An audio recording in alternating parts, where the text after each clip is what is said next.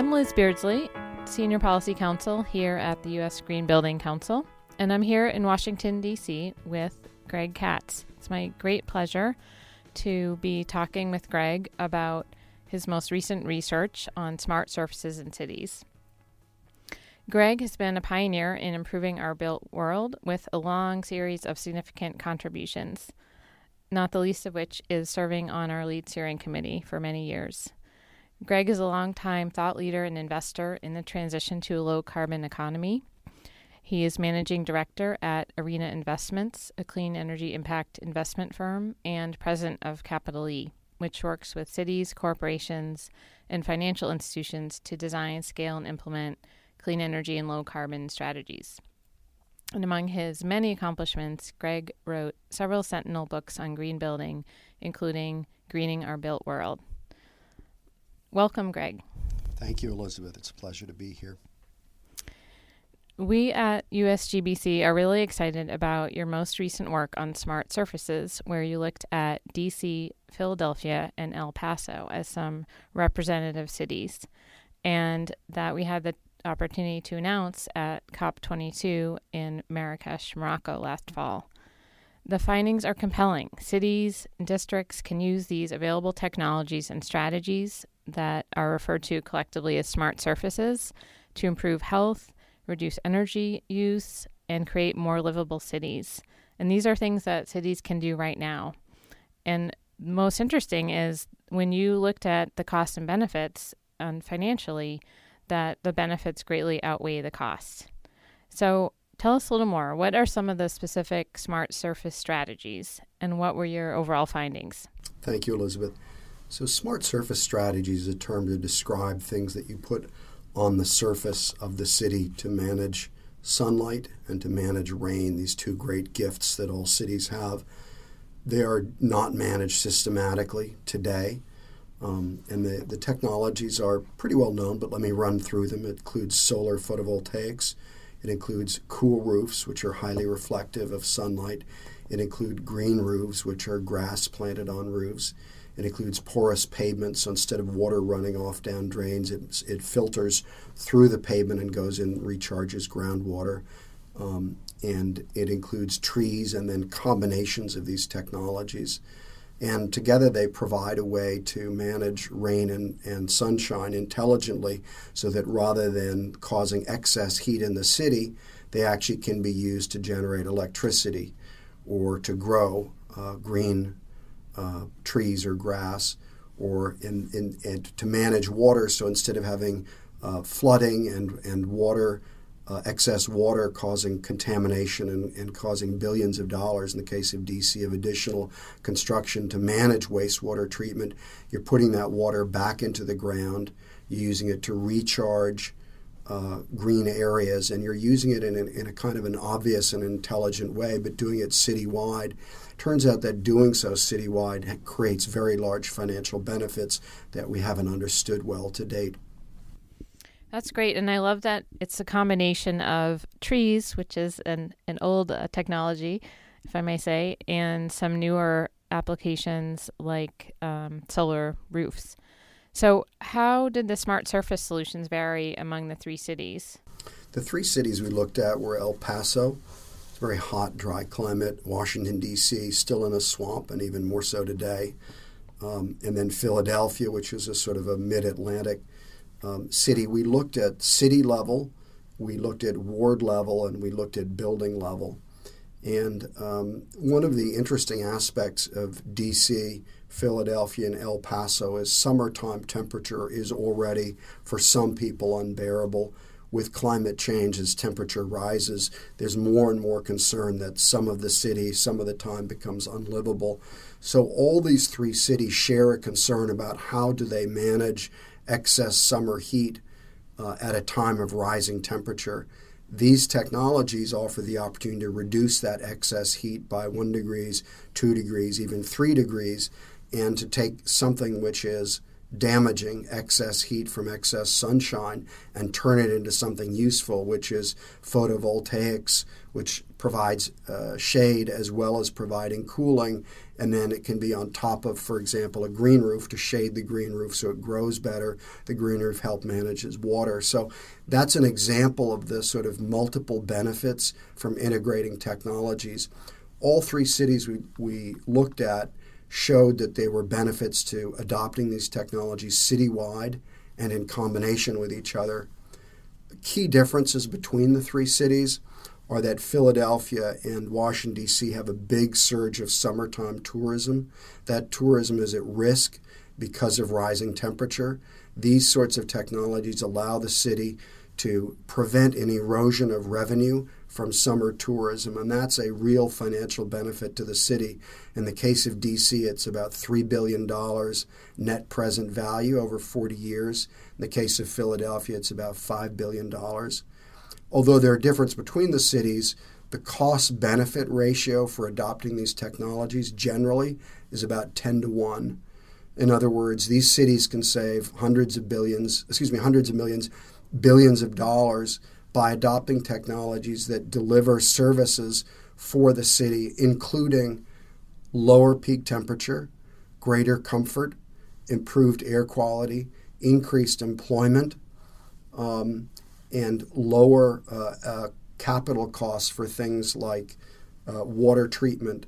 Let me just highlight one other example. Summertime Philadelphia, El Paso, and D.C. have a surge in non-reimbursed hospital visits by people who are not insured, go to the hospital because of excess heat, because of smog. Someone pays for that. The city pays for it. So these strategies allow low-income people or people who are vulnerable to be less ill, but it also means that the burden of paying for these excess medical costs get taken off the back of the city. That money can instead be used for productive things like enhancing school quality. These health benefits are quite important and really are quite staggering as I've looked at them in your report in detail. And some seem to be related to the reduced heat impacts and others reduced particulate matter pollution. And I think it was really compelling to see how those play out in the low-income wards and districts in particular and really becomes an equity issue. So we want to thank you for doing this work. I'm curious what scale deployment is needed to realize some of these benefits on the health side. The benefits start to accrue at a building level. So we looked at low-income multi-unit buildings in 4 cities, actually, including Los Angeles. And we found that the cost-benefit ratio is very good for low-income residents to have a cool roof, to have a green roof, to have PV. It's beneficial because the temperature in the building is less extreme. They're using less energy, and the cost of energy for low income represents about 5 times as large a portion of their disposable income as it is for wealthy. When kids run around outside in a cooler environment, they're experiencing less extreme heat and better air quality. Those benefits grow as you increase the scale. So as you go from building level to ward level to city level to regional level, those benefits continue to aggregate. So citywide adoption for Philadelphia creates about $8 billion in net present value. That's an underestimate because many of the benefits don't have data yet and don't have studies to support monetization. But those larger benefits, and let me give you one example. As I go from a very absorbing roof to a reflective roof, I reduce the temperature in the building, but it also means I have much less radiant heat going out from the building and going out from parking lot surfaces because they're much more reflective. That means the excess summer heat, called urban heat island, is less. So you can have a couple of degrees lower peak temperature through adopting these strategies. That directly results in lower medical costs, lower respiratory costs, and greater livability. One consideration with the bottom line, however, is that the monetized benefits accrue to the whole society, as you said. So some to residents, some to the city government, some to even insurance companies potentially. So, and the costs are also borne by different parties. That might complicate making the case and figuring out how do we move forward to get these strategies in action. Do you have some ideas on ways to overcome that? Has that come up yet in some of these cities? It's a great question. Cities have a lot of different pockets. So, for example, there's a part of a city responsible for wastewater treatment. That's very expensive. There's a city that pays for hospital non-reimbursed visits in the summer by people who are uninsured. That's expensive. There are people who provide other services that are related to this. And so the important thing, what's great about a city is cities generally believe in science as a basis for policy. Here in D.C., the federal government doesn't, but most cities don't have that ideological luxury. They believe in science. They believe in rational decision-making. City-level decision-making works really well with these kind of technologies because the cities can think about what are all the different benefits, what are all the different avoided costs. Let's take all those different pockets and put them on the table together. Wastewater treatment, rising electricity costs, health costs, infrastructure costs, and all those things, put them on the table and then look at the marginal cost for shifting to smart surface rather than dumb surface strategies. There is an upfront cost, but there's a large range of additional benefits. When you add those up, the ratio is about 10-1. And a city is in a position to be able to do that intelligently and responsibly. Cities feel they have responsibility for their citizens. They have responsibility for where the wastewater treatment goes, new water infrastructure, new electricity infrastructure, new health infrastructure. And so by looking at these smart surface strategies as a way to reduce costs and improve livability and increase revenue, smart cities can adopt strategies that create very large livability, health, and financial benefits. So on the practical side, how can cities act on the information and implement the strategies? So there's zoning policies, modifying their own practices. What are the easiest to start now based on what you've seen without significant new sources of funding? And could other cities also benefit from these findings? Absolutely. What's great is that cities have tools at their disposal which don't cost them anything.